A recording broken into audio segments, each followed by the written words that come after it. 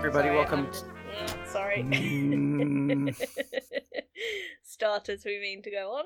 Hi, everybody. Welcome to Saint Misbehavin', the podcast about saints from people who are not. I am your host, Matthew Shadorn, and I am joined, as always, by my co-host and unindicted co-conspirator, Anna Domini. Anna, how are you doing today? I am okay. I'm a bit shocked to learn I'm uninvited because... Unindicted. Oh, it's a Trump reference. I see. When I was like, oh, that's going to be a funny thing to say next time we record. But I've never actually said unindicted co-conspirator before, and it's actually quite difficult to say. It's a bit tough. Do you want to do over? Nah, that's fine. Okay.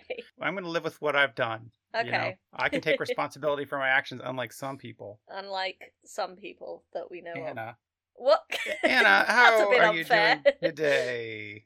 I'm okay. I would like to say that I'm nice and refreshed after our hiatus, but I'm still the same. So, right.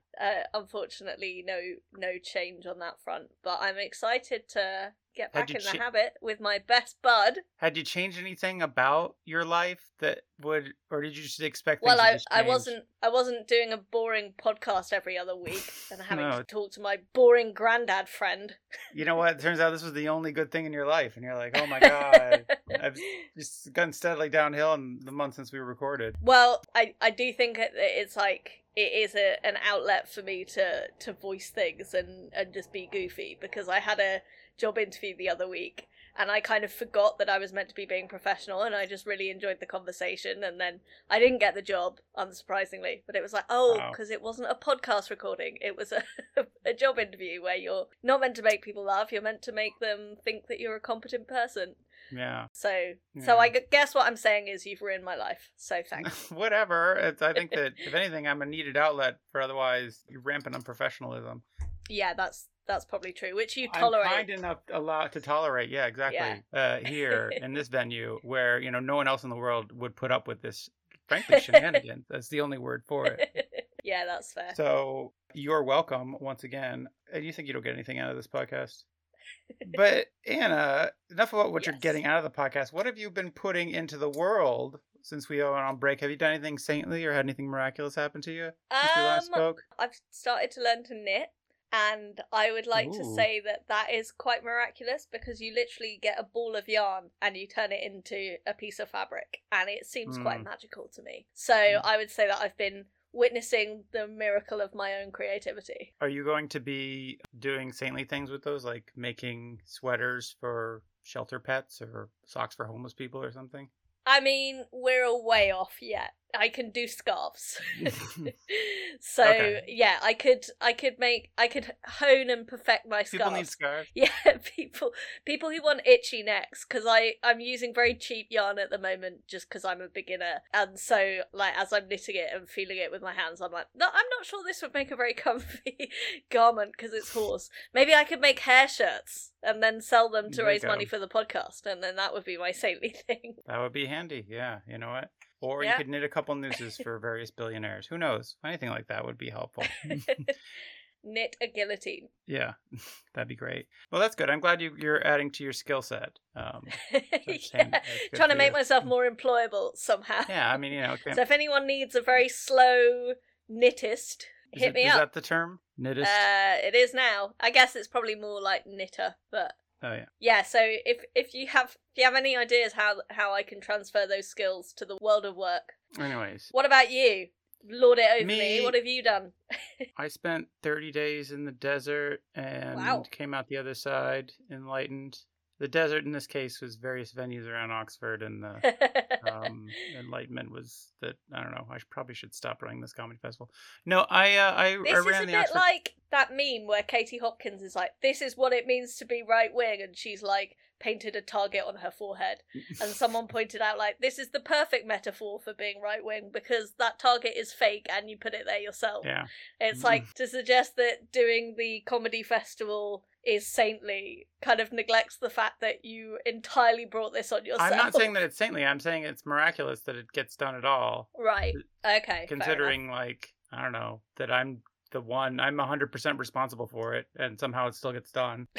When there's like an incredible amount of laundry in my house that is still yet to be done. various stages of being done, like it's just sitting on a couch unfolded, or just dirty in the hamper, or there's just stuff sitting in the washing machine for several days that just could just be put in the dryer. But somehow... But this week you've been like vindicated in that, because loads of people who had their previews at the comedy festival have now been nominated for the big awards. Yes. So I take full responsible for that. Yeah, your sacrifice is worth it for the good of the arts. I need to start counting that, and then I can be like, last year's acts were nominated for a cumulative 500 awards, or something like that. Yeah. But yeah, we did the it's done. It all went off with minimal hitches. Very few acts dropped out, and when they did, we were able to replace them all and not have to cancel any shows. So there were no angry mobs with pitchforks coming despite the fact you. that there was a couple nights where we had a venue where the bar staff all got COVID, and so we had no bar staff. So all we could give people was free beer. No, all we could give people were cups of water, and we were like, "It's the the one festival in town where you get unlimited cups of water." Oxford Hydration Festival. There was some small acts of kindness. People were very nice to the acts. The acts were very nice to people. The audience members made friends, and there was a couple times where I didn't make the minimum spend on the bar in one of my venues. So rather than just give them the money to make up the difference, I bought a bunch of stuff at the bar, including like an entire box of different candy bars. And then at the following show, I just threw candy bars at audience members. Amazing. In a gentle way or in an aggressive, hostile fashion? It was a very hostile giving environment. It's like in The Simpsons when Mr. Burns throws out all those pennies and one of them like lands in like embedded in Lenny's head. Exactly, yeah. That was your act of philanthropy. I threw a bunch of candy bars at people, which they enjoyed. It was a fun time. I don't know, it sounds like you shouldn't have rewarded them for not buying enough at the bar. That sounds like it's their fault. It's not their responsibility to drink irresponsibly just to prop up my comedy festival. I guess so. The problem with that bar is I forgot how cheap everything is. So unless the room was totally full... I see. So you would have to be really irresponsible to... Yeah, I mean, I was just like, unless, like, we only had to do it like 2 or 3 times. We were at that venue... Was that Trinity? Yeah, that was at Trinity College. And it was a college bar. College bars are notoriously cheap. And we did a dozen shows there, only had to do it 2 or 3 times. Because we had pretty good audiences most shows, but a few shows were just a little... So we had to buy some candy bars and throw them at people. Had to. There's no other option. Fair enough. Well, that sounds very good. I mean, it's nice as well, like, to be able to offer something additional. Makes you seem very generous. More generous than you probably are. Yeah. So whatever. Some people would have kept all those candy bars for themselves. My wife was upset when I told her what I did. She's like, "Well, did you bring any home?" And I was like, "No, I had like 100 candy bars. Why was I going to bring some home? I'm going to get rid of them." Also, yeah, like giving free food to middle class people who have the spare funds to see a comedy show rather than the many homeless, hungry people in the city. You're an asshole, is what I'm saying. What? You know what? It wasn't good food. It was bad food. So you're poisoning the rich middle classes, so it's okay. Exactly, yeah. So I did that, and now it's over with, and now we're on to new projects, I guess. New ventures. Maybe. But we're also back to this old venture. So, Anna, today is August 27th, 2023. Who is today's saint? So today, we're looking forward to tomorrow, which is the 28th of August, because that is the saint day of St. Augustine. Ah, of St. Augustine, Florida fame. Sure? I don't know. I don't know. No, of Augustinian, the biblical theory and his confessions and all kinds of famous stuff. Yeah. Okay. Yeah. You've and a city in Florida. Actually, I think it claims to be the oldest city in America, which I think erases a lot of Native American cities, especially in like the West. But whatever. That's our official attitude to colonialism now. That's our official attitude to Florida, because it's like we can't stop it, so like whatever. I don't know, whatever. Do what you want. You're wrong. Don't your parents live there? Yeah, and it's awful. Whatever. Yeah, also I've just noticed, this will give you a clue as to the state of my brain, but I've just noticed that Augustine includes the word August. So I don't know if that's pertinent or just a coincidence. You think that's where the saint gets his name from? No, it was Caesar. Do you think where the month gets Caesar his name Augustus, from? But is it the month? Oh, wait. No, that was because it was July and August were Julius and Augustus. Yeah. Caesar, and then they were the 2 extra months that were added. Because September sounds like 7, but it's actually the ninth month. That feels like a real Roman emperor move. Just like, we could put you at the end of the year. No.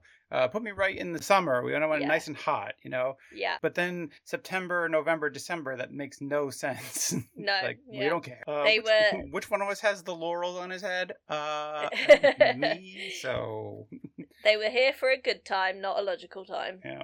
All right. So what's St. Augustine's deal? Other than being named after a month. Yeah. So he was around in the 4th and early 5th century. Mm-hmm. And much of what we know about his life comes from his autobiography that you already mentioned, Confessions, in which he recounts his childhood and his conversion to Christianity. Ah. The later biography was written by his friend Posidius in the 5th century. Mm-hmm. Which is like, that old biography is bullshit. Let me tell you the real deal, right? Yeah, the unauthorized one. Yeah. I guess it's like, it was written by his friend who wanted to clear up the record. Yeah, this is based on an amalgamation of both of those, I guess. Okay. So Augustine was born in Thagaste, which is modern-day Souk Aras in Algeria. Ooh, it was Ferris Day? Thagaste. Thagaste? Is there a G in there? Thagaste, yeah. Oh, okay. Was it the sound? I feel like my pronunciation was as clear as it could have been. That's fair. It was hitting my ears weird. It's a whole new thing. And I was like, what's going on with Well, that? it's in Africa, so I think that's racist of you. Well, as they say in New Jersey, forget about it. All right. No. Oh my goodness. So he was born in Algeria.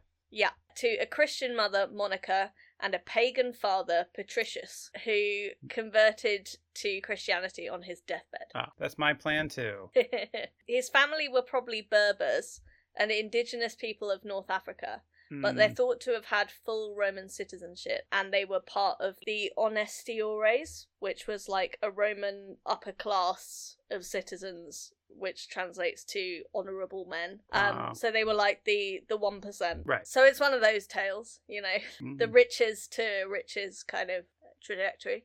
Right. Turns out a great way to get famous is to start rich. Yeah. It's kind of funny how it works that way. Is honorable men the same way that people use the term gentleman, which the idea of a gentleman was not necessarily a man who was gentle. It was a man you had to be gentle to. Yes. Like, these are honorable men. They don't do honorable things. You have to honor them. Yeah. And basically, honestiores were exempt from punishment from certain crimes. So the more things change, the more they stay the same, guys. Indeed. That's depressing. Well, it's all. At least they were explicit about it, rather than it being underhand, I guess. Yeah. So, yeah, the accident of your situation of birth was fully your fault. When he was 11, Augustine went to school south of Thagaste in a city called Madaurus, which is present day. I'm not even going to try and pronounce how that's spelled in the present day. He studied Latin literature and learned about pagan religion. In his autobiography, Confessions, he writes that he first became aware of sin during this period. Say, what's everybody doing over here, huh?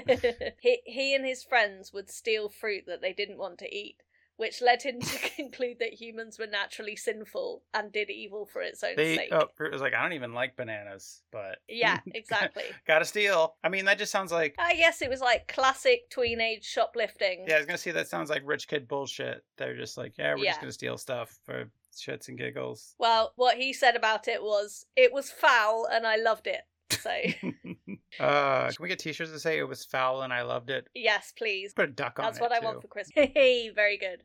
Or no, it's a goose and then it says Saint Augustine. Hey, I like it. So, I think we could sell that. It's a very specific joke. We could probably sell one to our researcher cat, and that is it.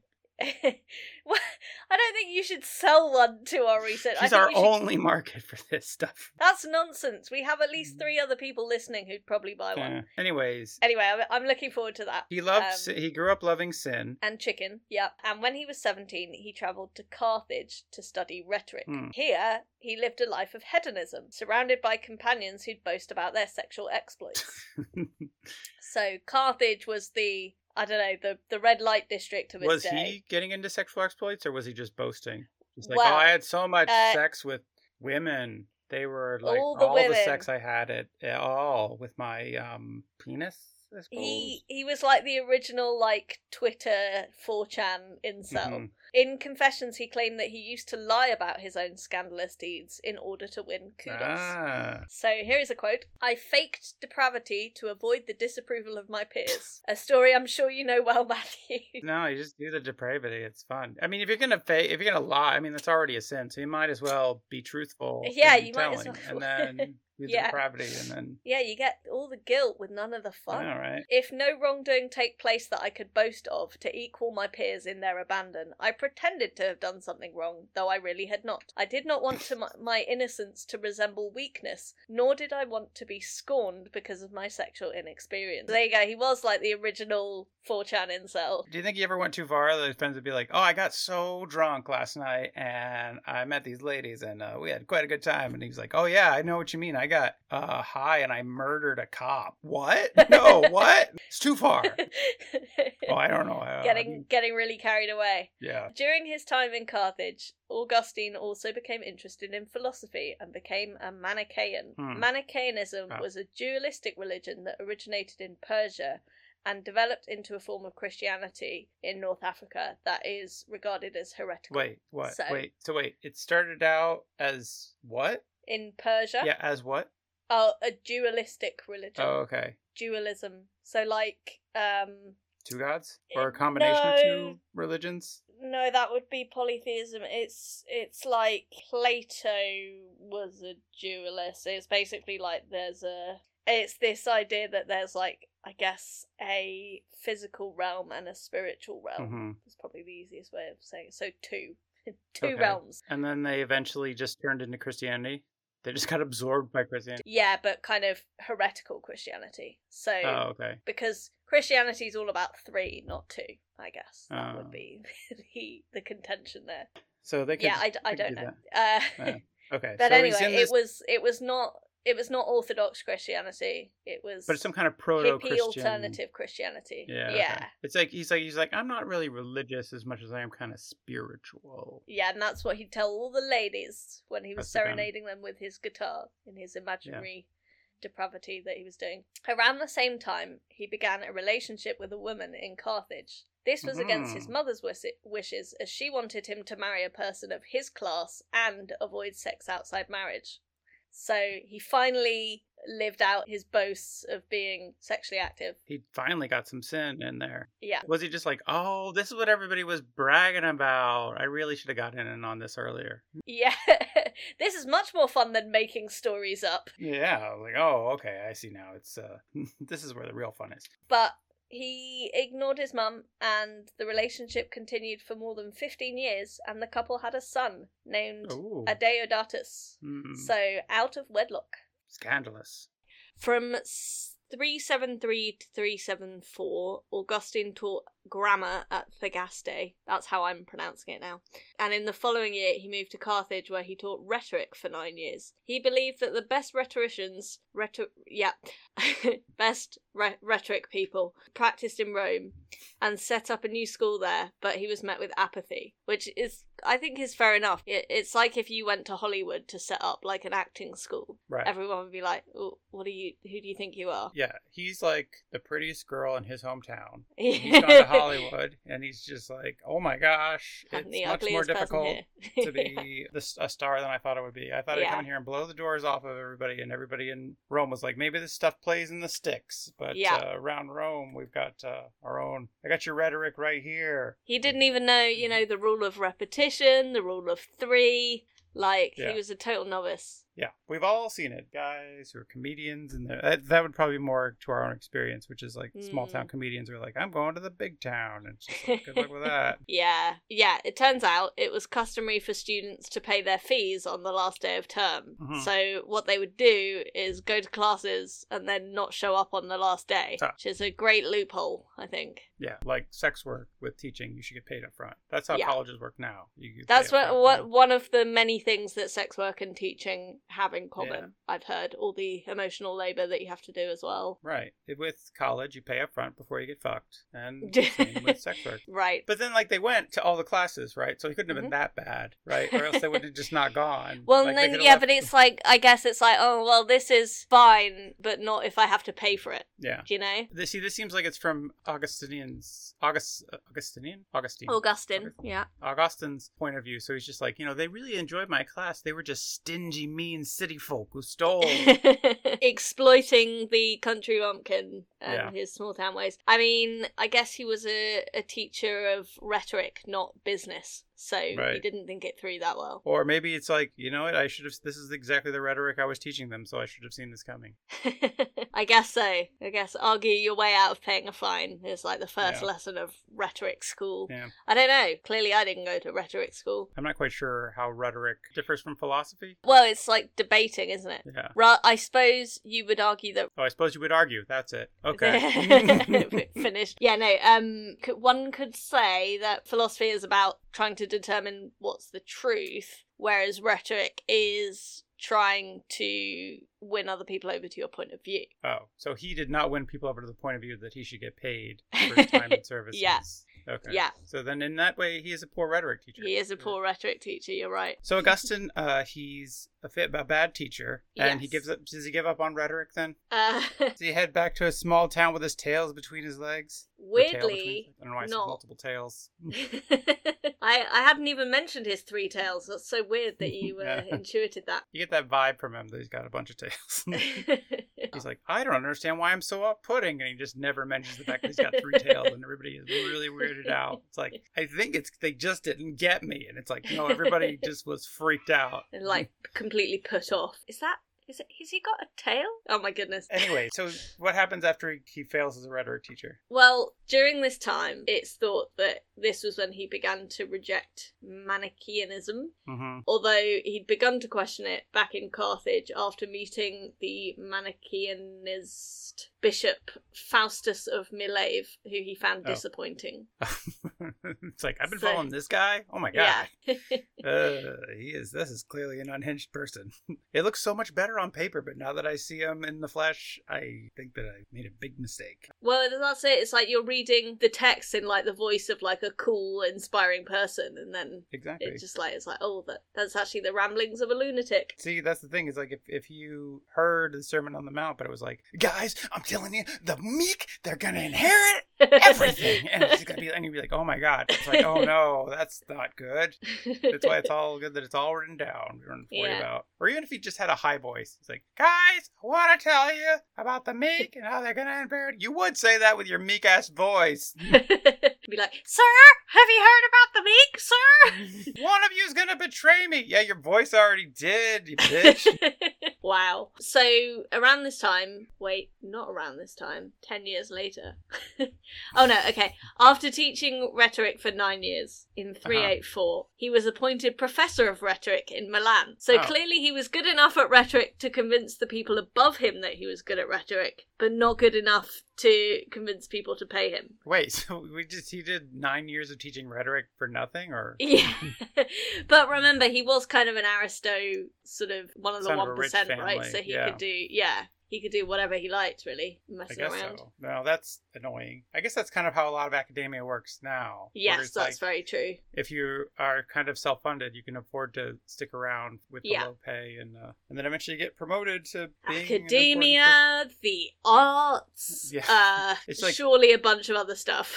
You're the only one left because all the working class people had to go and get real jobs. Real jobs, They couldn't afford to wait out the years of no pay and working for... You're teaching rhetoric for experience. It's really good experience. Anyways, so he becomes a professor of rhetoric in Milan. Yeah, in 384. And it was during his time in Milan that Augustine converted to Christianity. Okay, like many a failed artist, turning to Christianity as a way to pay the bills. Praying that someone will understand him, yeah. His mother followed him to Milan and arranged for him to marry an 11-year-old heiress. Whoa. Yeah.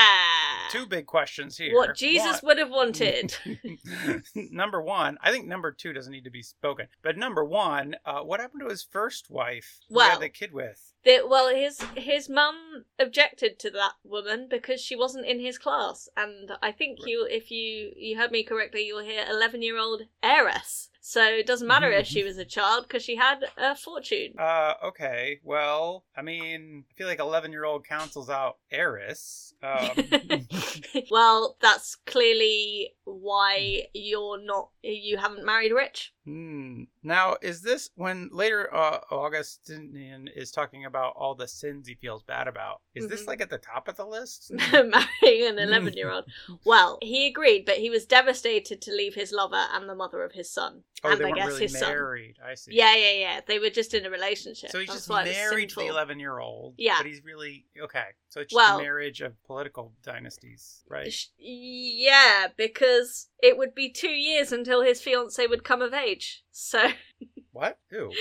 So they wouldn't consummate it until she was 13, with the proper age for consummating a marriage. Wait, is that you, or is that what the actual thing says? No, that's what it says. No, I'm please. This is very serious, actually. Wait, so first off, I want to just commend the mother on her negotiating skills. Like, I've got this 35-year-old son who teaches rhetoric. You want to marry your 11-year-old daughter to him? Well, you can't argue with class, right? I mean, it's quite the sell. I think that she's not getting enough credit here for what a fucked up arrangement she's made. So I just want to shout out to Monica. Mom, Monica, right? Yeah. So since it would be 2 years until his fiancée would come of age, he took a concubine, which I don't. Why at that point would you not just keep sleeping with your girlfriend? It seems like, well, as long as I'm paying for it, God will forgive me. Yeah, it's like, well, as long as I'm getting married, I might as well get a mistress. It's like, but wait, what were we?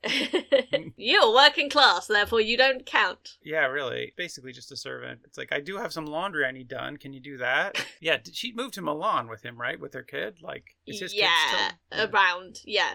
His kid is still a kid, I think. Which is to say, a goat. It was during this period that he famously prayed to God, grant me chastity and continence, but not yet, which is a pretty good prayer. It's just like, well, let me get a few more sessions in with the concubine, and then grant me then chastity. I'll be chaste. Then definitely be chaste. But I got a couple freaky things I want to try with this concubine. Oh my goodness. He later broke off the engagement to the heiress, which... Yeah. I don't know if we can say for sure, but hopefully this didn't mean that he... Well, I guess if they never got married, then hopefully that means that there was nothing to consummate, so... Right, yeah. I think that's, it's fair to say that he got out of being a paedophile. Pedophile, yeah, that's a good way to put it. I'm trying to think of a nice way to put it, and pedophile is the nicest way to put it. The most accurate. Yeah, so she had to, marry some other 40-year-old dude. Oh, well. Well, she wasted the best years of her life. Not coming of age yet. Now she's just old and menstruating and stuff. Oh my god. Gross. Yeah, Anyways. age 13, you were considered on the shelf if you were married. Yeah, now she's just an old maid. Yeah. So Augustine's friend, the Bishop of Thagaste, Alypius, asked Augustine not to marry, since if he did, the two men would not be able to live a life of love of wisdom together.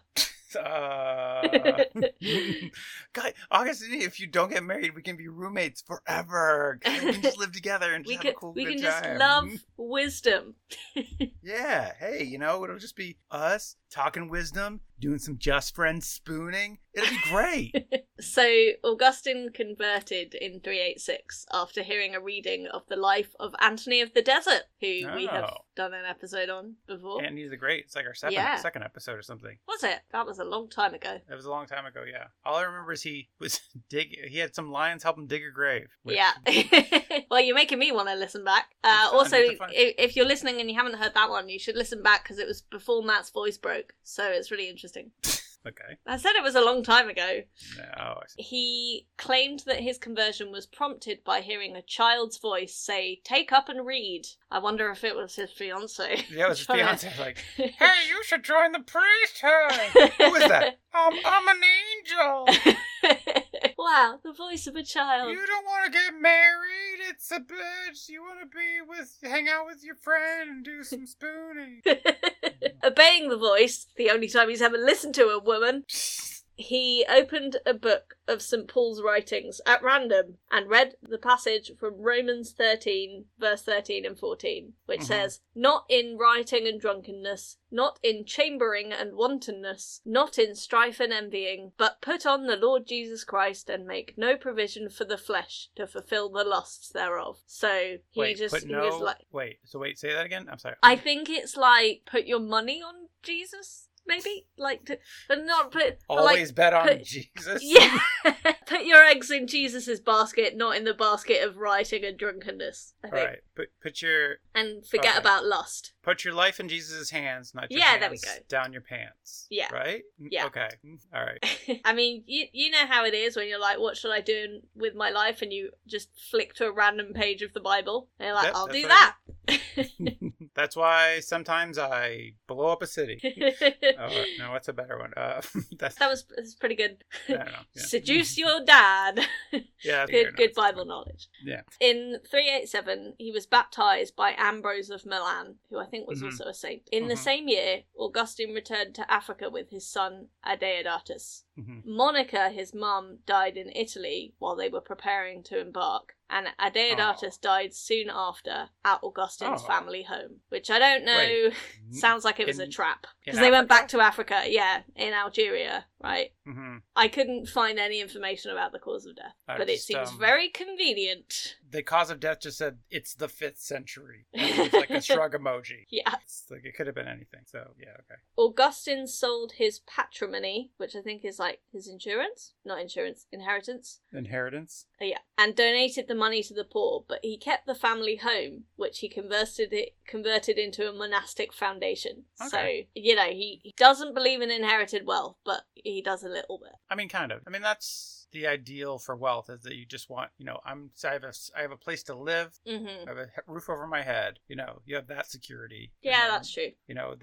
That's a big deal. And then I think, excess wealth beyond that is really silly. So, yeah.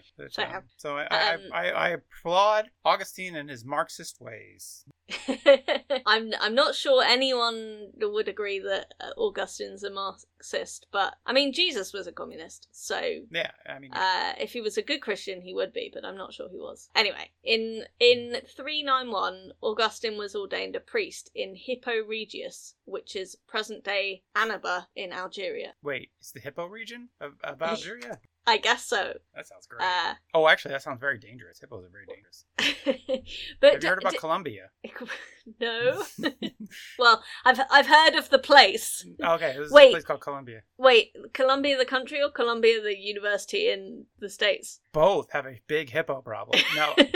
The nation of Colombia has a huge hippo problem because Pablo Escobar, the famous drug lord, had his own private zoo that had 2 hippos in it. And after he was arrested, the hippos got loose and they just started breeding. Oh, wow. And so there's a ton of hippos in Colombia. And since they're an invasive species, they have no predators, but they're extremely dangerous because hippos are very dangerous. Wow. So the organized crime problem was just replaced by a hippo problem. That's an organized hippo problem, or a disorganized hippo problem, I guess. The best thing about hippos is they don't eat meat. They're vegetarians. Right. So they seem to just kill for fun. Oh, like Augustine when he took that fruit off that tree that he wasn't eating.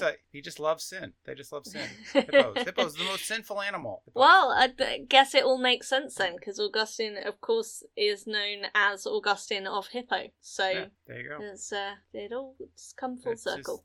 Okay. Anyways, that was an aside about... That is a fact I find endlessly fascinating, is that Colombia has a massive hippo problem. It's actually quite bad. It's bad for the environment, and it's dangerous for people. But anyways, I find it fascinating. But also funny, it's apparently. kind of funny when you think about it. There's just hippos in Colombia. It's like I don't know, in like 10 years you'll read like the Colombian government collapsed because hippos now run the country. Nature taking back control. Yeah, it's like once that's kind of tragic and at the same time it's undeniably hilarious. Anyways. Like all the best tragedies. He's a priest now. Yeah. And then 4 years later, he was made coadjutor bishop of Hippo, which I thought you'd enjoy. But having just gone on about how much of a fan of hippos you are, I bet you would love to be the bishop of Hippo. The bishop of hippos. Yeah.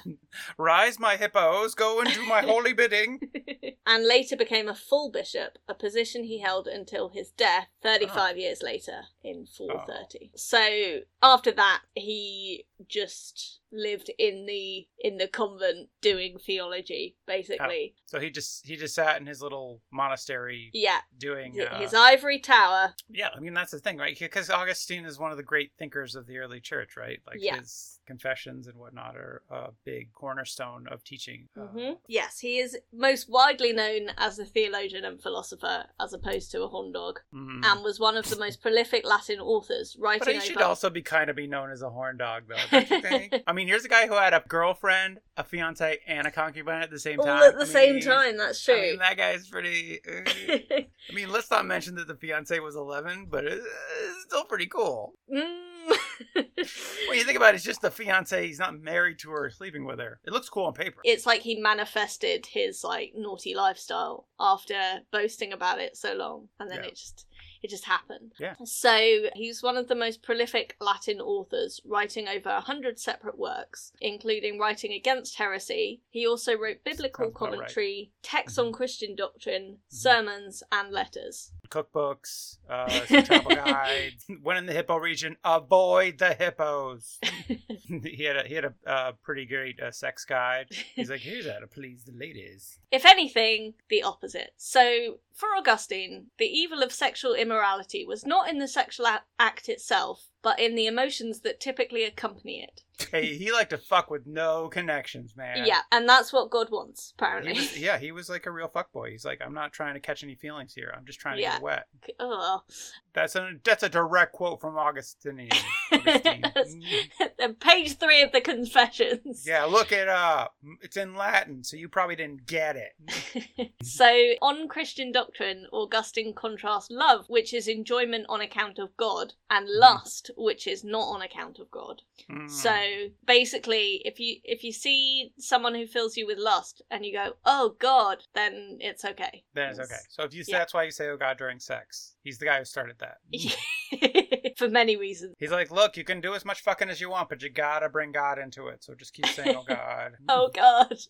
So Augustine claims that following the fall, sexual lust has become necessary for copulation, as it is required to stimulate the male erection. So that... Hey, we all wish it was different, don't we? But that's just the way it is. And then there's the only way to have sex is for there to be a male erection involved. I mean, but like, isn't this like entrapment on God's part? He's like, you gotta have the lust. It's like, well, whose fault is this? Yeah. Adam and Eve's. So sexual lust is an evil result of the fall, and therefore evil must inevitably accompany sexual intercourse. Right. Which, only if you're doing it right. Am I right? Huh? Oh, God. Oh, nobody's here to high five. You call it making love. I call it making evil. Yeah.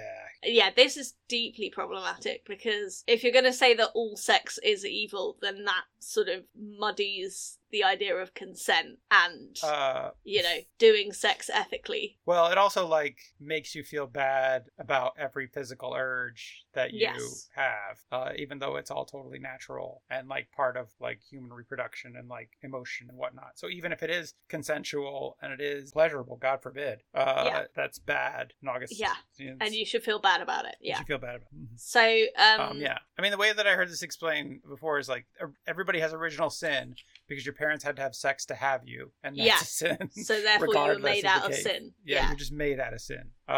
So, like, which is a weird way to get around. I don't know how you get around to that logic unless you have such a fucked up view of sex. Well, I mean, it's weird because he never had sex within marriage. So how does he even say this? It's just judgy. Right. So marry a couple 12-year-olds and let's see and figure it out, buddy. Then we'll listen to you. Then I'll listen to what you say about marriage during sex or sex during marriage or whatever you're going on.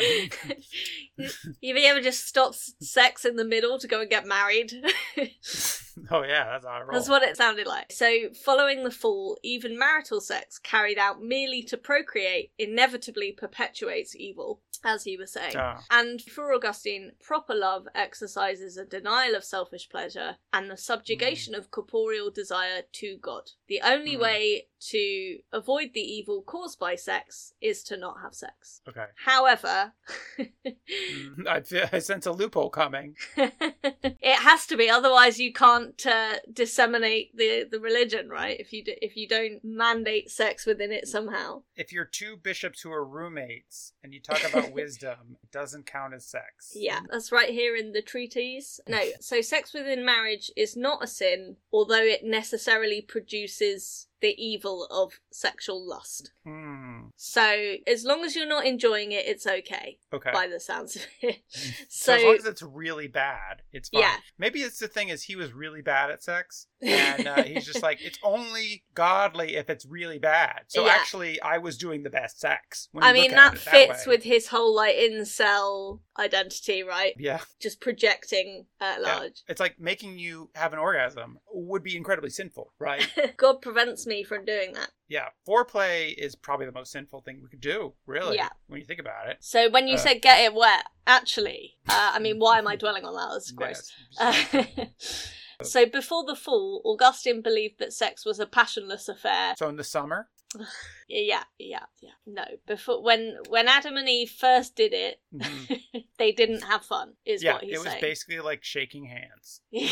Yeah, he described it as just like many a laborious work accomplished by the compliant operation of our other limbs without any lascivious heat. So yeah, just like shaking hands. Boy, can that be in your wedding vows? Oh god. I would like to continue the section that is the laborious work that is often produced by the accomplishment of compliant operation of our other limbs. Yeah, that sounds like how a robot explains sex. Yeah. It is laborious work that I am compliant in doing. That is what sex robots will eventually be like. It's laborious work. I have to be compliant. So he explained that the seed might be sown without shameful lust if the genital members simply obey the inclination of the will. Huh. So he's like, here's the thing: is you get a boner, by not just thinking about from logic. Yeah, I guess A logic by thinking boner about God, God. Yeah, you get a boner for Jesus. Mm-hmm. Yeah, and he's a big manly man with ripped abs and big pecs and like a big full beard, and all of a sudden, whoa, I have a boner. Go use this on a lady. Yeah, and that's totally cool. And only be thinking about God. That's a good point. Only be thinking about God. Yeah. I feel like he had a lot of issues that he wasn't dealing with. It's the same as Freud. It's like, if you have weird sexual issues, don't write a book about sex, because you're just going to dig yourself a bigger hole. It's like, this is everybody, right? This is everybody, right? Everybody? Because that's the Oedipus complex, like, came from Freud fancying his own mom. And he's just like, yeah, everyone does this. Do you think he had any editors, Augustine, who were just like, Augie, I read your manuscript, and I think that what is happening here is mostly your thing. I was like, maybe I'm doing it wrong, but I was asking around the office, and people were like, no, generally it's a pretty fun experience for everybody involved. And it's like... Yeah, but that's because you're a sinner. Yeah, you don't know what you're talking about. I don't need to listen to you. I only listen to God. All right, well, that's what you're saying. So great positive attitude towards sex. Yeah, he is. He's the opposite of sex positive. He's just sex negative. Right. It's like, should you have sex? Negative. No, you should not have sex unless you can do it without enjoying it, lust or pleasure. Mm-hmm. So knock yourself out. I mean, in some ways. I mean, if you knock yourself out, then you can't have lustful thoughts. But then but no, that doesn't work. I think ideally the woman should have sex with the man while he's asleep. Oh God! And then that way he is not experiencing the pleasure of it, right? I would say that would produce a load of other issues, though. Yeah. Also, think about how much lust would you have to have in order to make it work. To be lustful for... No, I don't know. That's not... I don't know. Sometimes gentlemen get erections in their sleep, so you just kind of wait up all night in case that happens as a dutiful wife, and then I don't know. Yeah, I don't know what's going on. I got no out for this. I can't figure out a way around this. Like, it's just all bad. Yeah, it's just... I mean, I think the face I'm pulling is I should describe it and vocalize, but because it's not working really on podcast. But it's a facial expression that goes like nee. Yeah. That kind of thing. Hopefully my silence said enough. It's fine. Yeah, that's the thing he's probably most famous for, is projecting his messed up attitudes to sex onto everyone, making it everyone's problem. Yeah. His hang-ups about sex became a religion. Yeah. It's still. Yep.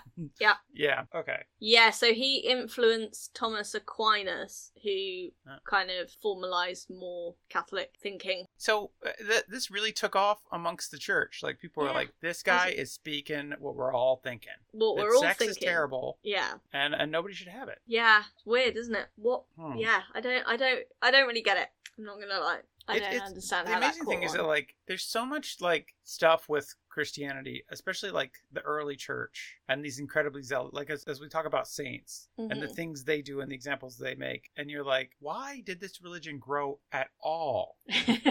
Like, how did you do that? Because there was, like, the Romans, right? And their polytheistic, like, hedonistic lifestyle, which on the surface seems pretty fun. Seems pretty great. And then here you are with these guys, like, nah, fucking whip yourself and... Yeah, wear hair shirts. Wear hair shirts and never get a boner. You know, it's just like, it feels like that'd be a tougher sell. And yet somehow... Yeah. Well, you know, you doubted Augustine's rhetoric, but I guess he showed you, didn't he? Yeah, in the end, yeah. When he was failing in Rome, he's like, I'm going to show them, I'm going to make everybody believe the craziest shit ever.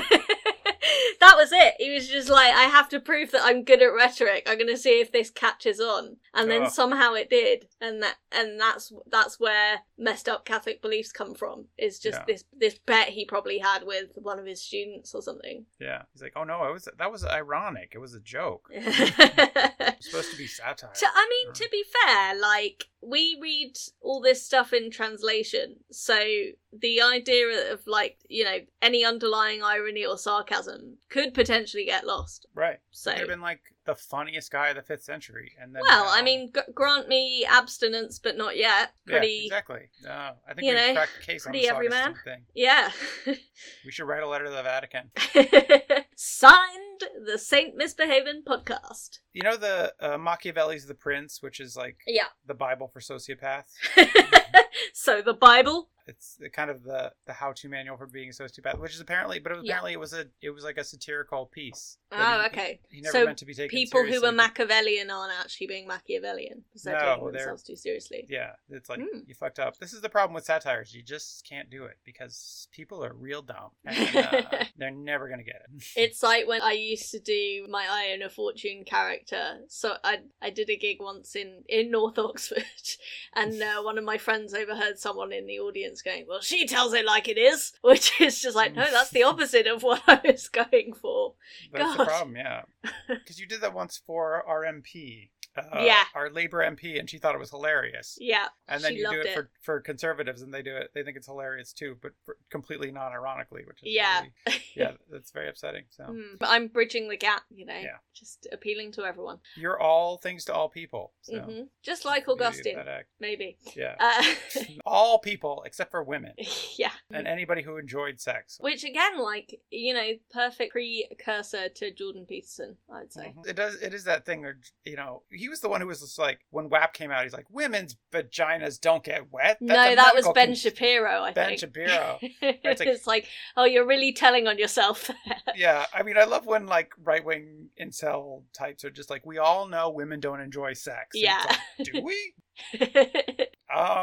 Yeah. It's like, bro, you're doing it wrong. I'm sorry. Like, that's a technique issue on your part, not a failing of an entire section. Stop shouting it to the national and international press.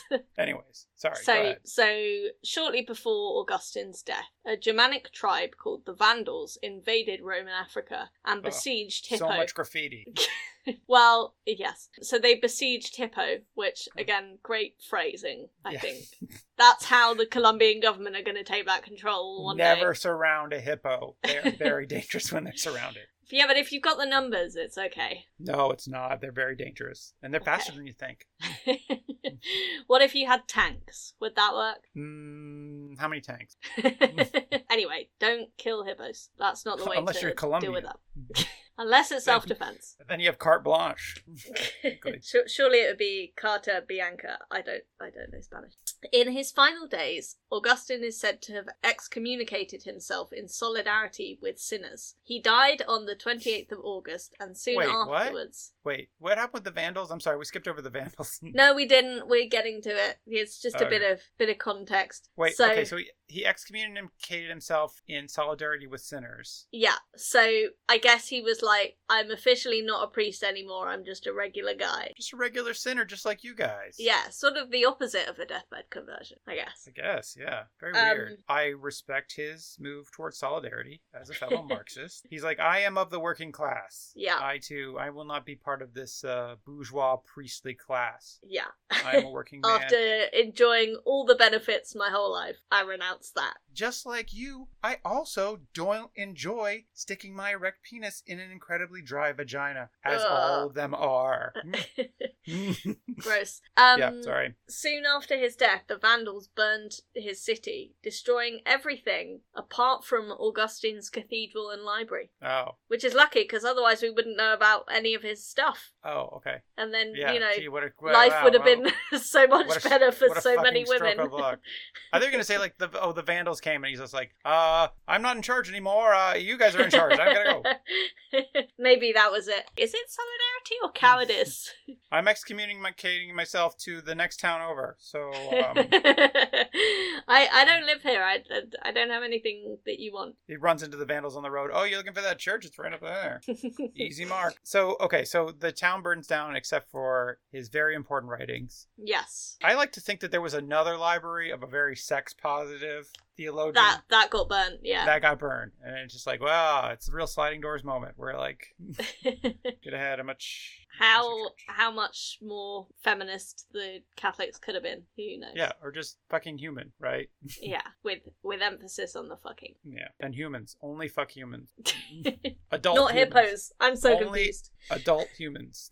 Yes. Anyways, do not try to fuck a hippo. That is the quickest way to get fucked up by a hippo. Is to try to... anyways. That is the official position of this podcast. Did I ever tell you I once saw the world's oldest hippo? It lives in Florida. Anyways. Oh, I mean, I didn't know where that sentence was gonna go, but I'm glad it went that way and not another way. I just didn't think. Anyways. So yeah, that was his life.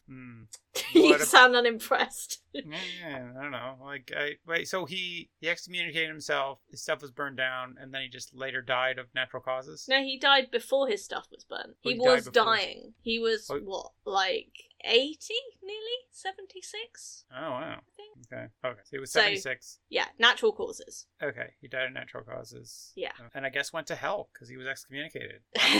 rough end for Also, Augustine. he enjoyed sex. Or maybe he didn't. I don't know. But I mean, I feel like he wouldn't have done it so much if he didn't enjoy it, with the concubine and his girlfriend. I mean, he may not have, I think everybody thought he was bad at sex. Maybe he was, I don't know. What are his miracles? So, during the siege of Hippo, during which he died, so I guess it began, like, roughly coinciding with him, approaching death. And then... So he wasn't killed by the siege, but during the siege? Yeah, just coincidentally. Okay. All right. So during this siege, a man asked Augustine to lay his hands on a relative who was unwell. Confined to his sickbed, Augustine replied that if he had any power to cure the sick, he would use it on himself. Yeah, I mean, that's a real, hey, I'm in my fucking deathbed here, man.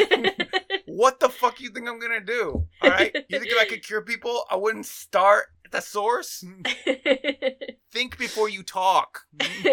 Which, to be fair, we've said this before about saints. It's like, if they could, why are they not curing themselves? So at least he was logical about it.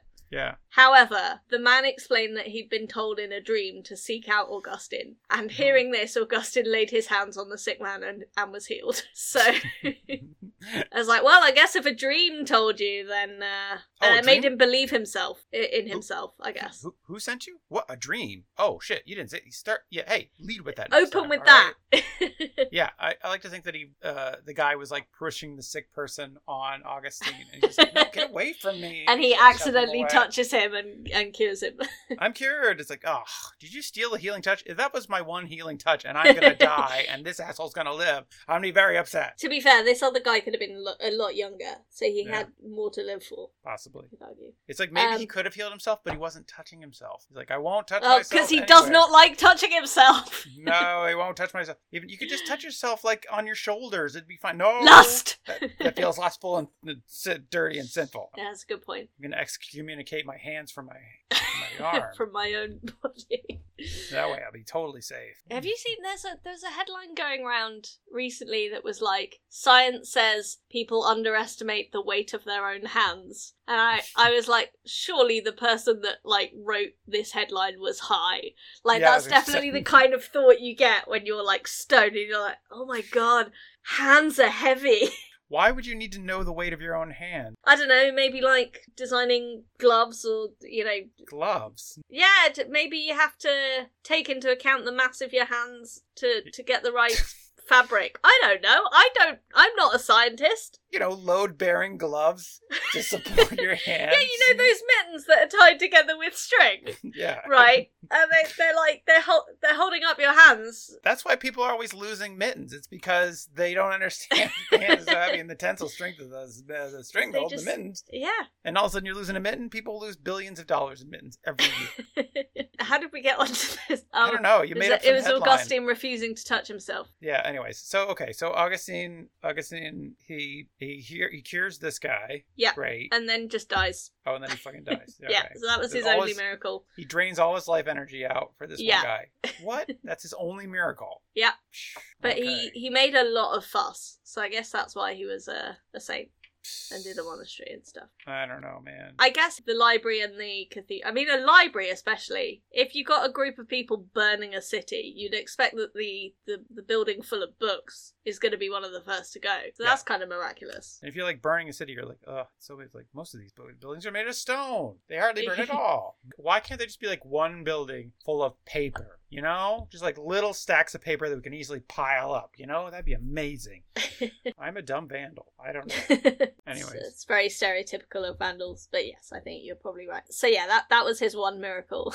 But what about his relics? So, got quite a few, because he's a big deal saint. So, Bede wrote that Augustine's body was translated to Cagliari in Sardinia when the Catholic bishops in North Africa were expelled by Huneric, the king of the North African Vandal kingdom, in 477 to 484. So the Vandals took over the region. So I guess, the siege was happening for quite a long time after Augustine died. So they were moved to Sardinia. Then in 1327, Pope John the 22nd, jeez, there's a lot of Johns. Yeah, they got through a lot of Johns pretty quick. Appointed the Augustinians as guardians of Augustine's tomb, which, that makes sense. Right, that checks out. Seems like that's that's your one job in the title. Rather than the Aquinians, that would just confuse people. Yeah. Then in 1695, workmen in the Church of San Pietro in Cialdoro, which was the place in Pavia, found a marble box containing human bones, which led to a dispute between the Augustinian hermits and regular canons about whether they were the bones of Augustine, as the hermits didn't believe that they were. Pope Benedict XIII. These are probably just unrelated bones. Yeah, this is just some other bones. Those bones, those are definitely St. Augustine. It's like, no, these seem pretty fresh here. No, they're definitely Augustine. No, this is definitely Augustine. These bones are wearing Steve's ring, and Steve's been missing for months. I don't know, I'm pretty sure those are Augustine's bones. Yeah, if you're ever in a tight spot and you need to hide a body, claim it's saint relics. Yeah, they're just relics. So Pope Benedict XIII ordered the Bishop of Pavia to make a judgment, and he decided that the bones were indeed Augustine's. Okay. Then, 5 years later, in 1700, the Augustinians were expelled from Pavia and took the relics of Augustine to Milan. Okay. Wait, why were they expelled? They just wouldn't let it go. Yeah, this whole bone fight just kept dragging on. Or take our bones and go home. I can't find why. Let's just assume that it's because of the bone fight, the bone dispute. Because, they were like, no, they're not the real bones. Okay. So, that's an expellable offence. Sure. They took the relics I guess what they claimed were the relics of Augustine with them to Milan. Or what were decided as the relics, right? Because they thought they were... Anyway, so they took this box of bones to Milan. Yeah. And they were eventually returned to San Pietro in 1896. Okay. But in 1842, part of Augustine's right arm was taken to Annaba, which was in Algeria, where he was originally from. Right. It's what he would have wanted. Well, yeah, that's the site of the St. Augustine Basilica. Right. So there's a life-size statue of Augustine with a glass tube in the arm, and in that glass tube is an actual bone. That's so you know what they did like one of those recreations. Points for creative display there. I dig that. Like it's a totally normal statue except for this glass bit where you can see the bone, right? That's kind of great. I would say that's kind of modern arty, really. Like the cow in formaldehyde. Yeah. Similar vibe. I also love the idea, like, it's a life size. It's like he was only 4 feet tall. Very short man. A lot of people know that. Yeah. So, yeah, that was his life and his afterlife. Can you guess his patronages based on that? Is he the patron saint of honorable men? Is that the original name for incels? Yeah. No, he's not. He is the patron of theologians and philosophers. Okay. So depending on whether those are honourable. Yeah. But no, not the Roman 1%. Is he the patron saint of loving sin? You just can't get enough of that sin. Yummy, yummy, yummy. Give me that sin. Oh, good so sin. Yum, yum, yum, yum, yum, yum, yum, injected into my vein. Yeah, but he only loved sin before he was Christian. I think he never stopped really loving sin. That wouldn't make sense. If you stop loving sin, then it's not... That's where all his problems came from. It's not... Is it sinful? Yeah, it's not a big deal to give it up, right? And then is it really that holy to give it up if you don't actually love it, right? Yeah. Unlike sex, which was completely unpleasant. Is he the patron saint of unpleasant sex? Not a sacrifice at all. Yeah. Well, he's the patron saint of Catholics. No, he's not. Is he the patron saint of long-distance relationships? He was in a relationship with that lady in Carthage, and then he's just like, you know what, I gotta give this up, back to Carthage. No, I don't know. I don't know if there would be a Catholic patron saint of long distance relationships, because I imagine that Catholicism disapproves of phone sex, right, because it generally involves masturbation. But like, you know, so you got a guy on a crusade or something, you know, separated lovers or separated spouses, things like that. There's got to be some patron for that, I suppose. But then the way you'd keep the relationship alive is just by praying, right? It's like there's nothing you can do. And erotic letters. Oh, she sent me an etching of her breasts.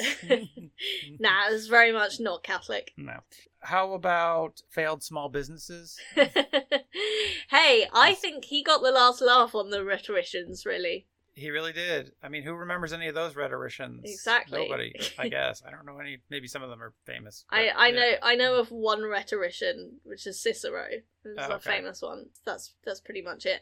Yeah, but did he turn 1 billion people against sex? The greatest feat of any rhetorician ever. Yeah. Did you take the most natural thing in the world and just make you feel bad about it forever? That is a sign of a good rhetorician. Yeah. Nope, he is not. I guess it comes under philosophers, probably. Right. So he's a patron of philosophers. Okay, but not failed philosophers. No. Just regular philosophers. Just regular ones. Is he the patron saint of child brides or child fiancés? Oh my god. Just child fiancés, not once, you know. Okay, I don't want to say that Catholicism doesn't have a patron of those, because I wouldn't put money on that. But it's not a celebrated part of his past. Let's put it that way. All right. It's something we all want to kind of forget. Yeah, exactly. We just remember that he was a cool guy with a fiancé, a mistress, and a concubine. He's the patron saint of hippos? He's presumably the patron of Hippo. Right. But that's not the same. But not the animal, the hippos. No. Whither the hippos? Who will be out there looking out for hippos? Maybe we should campaign for him to be the patron saint of hippos as well as Hippo. Yeah, as long as he's there. Fireproof libraries? Unburnable books. Yeah, wow, handy. He is apparently the patron of sore eyes, or against sore eyes, probably. Against sore eyes. Which I guess you would, if you were in a library that was burning, your eyes would be pretty sore from all the smoke and the ash and dust and stuff. So right, but in a fireproof library, that's not an issue. Yeah, that's true. Yeah, is he the patron saint of sights for sore eyes, or just What about his whole life suggests he would be a sight for sore eyes? No, I can't imagine anybody was super happy to see him. Especially that girlfriend that he had, and he was just like, I'm going to get a concubine too. And just like, the fuck. Yeah. Anyways, what are all the rest of his patronages? So I've kind of gone through them when trying to make my tenuous links, but I'll go through them again. So he's a patron of printers, theologians, philosophers, sore eyes, brewers for some reason. Wait, you gotta drink the lustful thoughts away somehow. You gotta tamp those thoughts down. I mean, famously, that's one way to put out the fire, isn't it? So yeah, it makes sense. He's part of the the brewing abstinence industrial complex. Look, you can be sober or you can be horny. But you can't. Those are the two genders: sober and horny. Look, if you don't want people horny, you got to make them drunk. That's the only way to do it. You can't, so sacrifices had to be made. That's Catholic logic. Actually, to be fair, like, that is a stereotype about Catholics, that they enjoy drinking. So it's it all connects up. Helps tamp down the thoughts. Yeah, there you go. So brewers, and then a bunch of places, including Bridgeport, Connecticut. Don't know why. Okay, seems like a place where people don't enjoy sex. So Here we go. Perfect. San Augustine municipality in the Philippines. Okay. The one in Florida too? Probably. It's not on this list. Because that's a town people enjoy fucking. Oh my goodness. Some other places in the Philippines as well. And the bunch of places was in fact Connecticut and the Philipines. Oh, a bunch of places in the Philippines. Yeah. Right. Not even Hippo? I don't know if it exists anymore. Oh, okay. Yeah, I guess that'd be good point. Yeah. I see. So printers. I mean, he certainly made a lot of business for printers because he made like 100 books, right? Yes, that's a good point. And also, I guess he saved the library, so maybe printers would be thankful for him, not letting all their work go to waste. Though I think that, like, if the library burns down, it's like a lot of work for printers. Oh, that's true. That's very true. And then, I can see theologians and philosophers. That seem to be his big bread and butter. The brewery thing doesn't make a ton of sense. Well, we just explained how it makes all the sense. It makes a bit of sense in that way. I don't know. I thought he did more patronages, frankly. Yeah, because he's a big deal. But he doesn't have a lot of those miracles, and I think that's true. Maybe there's a correlation. They're like, you can't be in charge of too many things because you don't have the magic juice. And we know his juice was not magic. That is one thing we can categorically say. Well, anyways. Anna, do you think that you'd ever call on St. Augustine to intercede for you? I think if I were having the kind of issues that Augustine had, I would sooner ask my therapist to intercede for me. Like, if you're like, I really feel negative about sex these days. Yeah. Like, let's talk through that instead of being like, you know what? I'm going to write a book about how much sex fucking sucks. Yeah, I think that's a better way to go. Although, well, as I said earlier, I'm just kind of baffled by how he has so much influence. So I would say that I'm not sure I see the hype. Yeah, but like if you needed to like become like influential despite your terrible opinions, like he'd be a good guy to go to. Yeah. With help for that. I think that if I ever had to like lie about my sins to look cool to my friends. When you say if you ever had to, come on, Matthew. Yeah, I mean, like, I don't know. For all the times that you've had to make yourself appear more badass. That's true. I'm pretty much the most sinful person in a group of people that I know. So, I don't really have to lie about it. At least according to your stories, yeah. Yeah, as far as you know. Or, I think that if I ever had to, like, juggle a fiance and a concubine and a girlfriend, like, again... But like, you have a wife, which is, like, all three of those rolled into one. Yes. Don't tell Alice that's what I called her. Gonna be like, you know what Hannah said about you? She basically called you a whore. Anyways, well, Anna, thank you for telling me the story of this sin-loving but sex-hating saint. And his messed up. I don't know if we really got any insight into his psyche. His psyche, yeah, because like why did he feel so bad about sex? I don't know. It just seems like maybe I think he associated it with his pre-Christian life, So so it reminded him of when he was a person he no longer liked, I guess. Maybe. But hopefully this has whet your appetite so that you'll want to read and understand more about his motivation. Maybe that's what I was going for. So. I think my time might be better spent not reading Augustine's Confessions and just, I don't know, fundraising for endangered hippos somewhere not in Colombia. Not in Colombia. Yeah, maybe we should start a fund for, like, there must be like some kind of conservation scheme that's trying to deal with the hippos in a more sustainable way. Hippos are so large and violent that they're kind of impossible to move. But can't especially you if you have just, a large number of them. Inject them with a dart full of sedative and then collect them? Collect them. Well, that's how people, you can move. You must be able to move hippos. I think they're not trying hard enough. That's what I'm saying. I think that in the nation of Colombia. Wait, yeah, there's enough narcotics in Colombia. That's not the right kind of narcotics in Colombia. Oh, I don't know much about drugs. Yeah, I think that, there's a lot of issues in Colombia, one of which is the hippos. Another of which. And other, it may not be a thing that is really high priority. There's a ton of it's not a high priority for you, but if you live next to them. Well, yeah, that's the thing. But I think also they maybe live in more remote areas. So okay. A classic thing where they're away from the centers of power. So out of sight, out of mind. Yeah, exactly. Okay. But, I don't know. I think that it's very nice that we may not have learned that much about Augustine of Hippo, but we have all learned more about hippos. Yeah. So Google Colombia Pablo Escobar hippos. Safe search on. I don't know. Oh my gosh. Or not, if you really want to wind up Augustine. Yeah, you're just, check it out. It's a fascinating story. You don't know about it, but very off topic for this. But yes. Anna, thank you for bringing me this story of St. Augustine. He's a guy that I knew a little about, and I was very interested to learn more about. So thank you. Well, you're welcome. And have a blessed day. Thanks. Bye. Bye.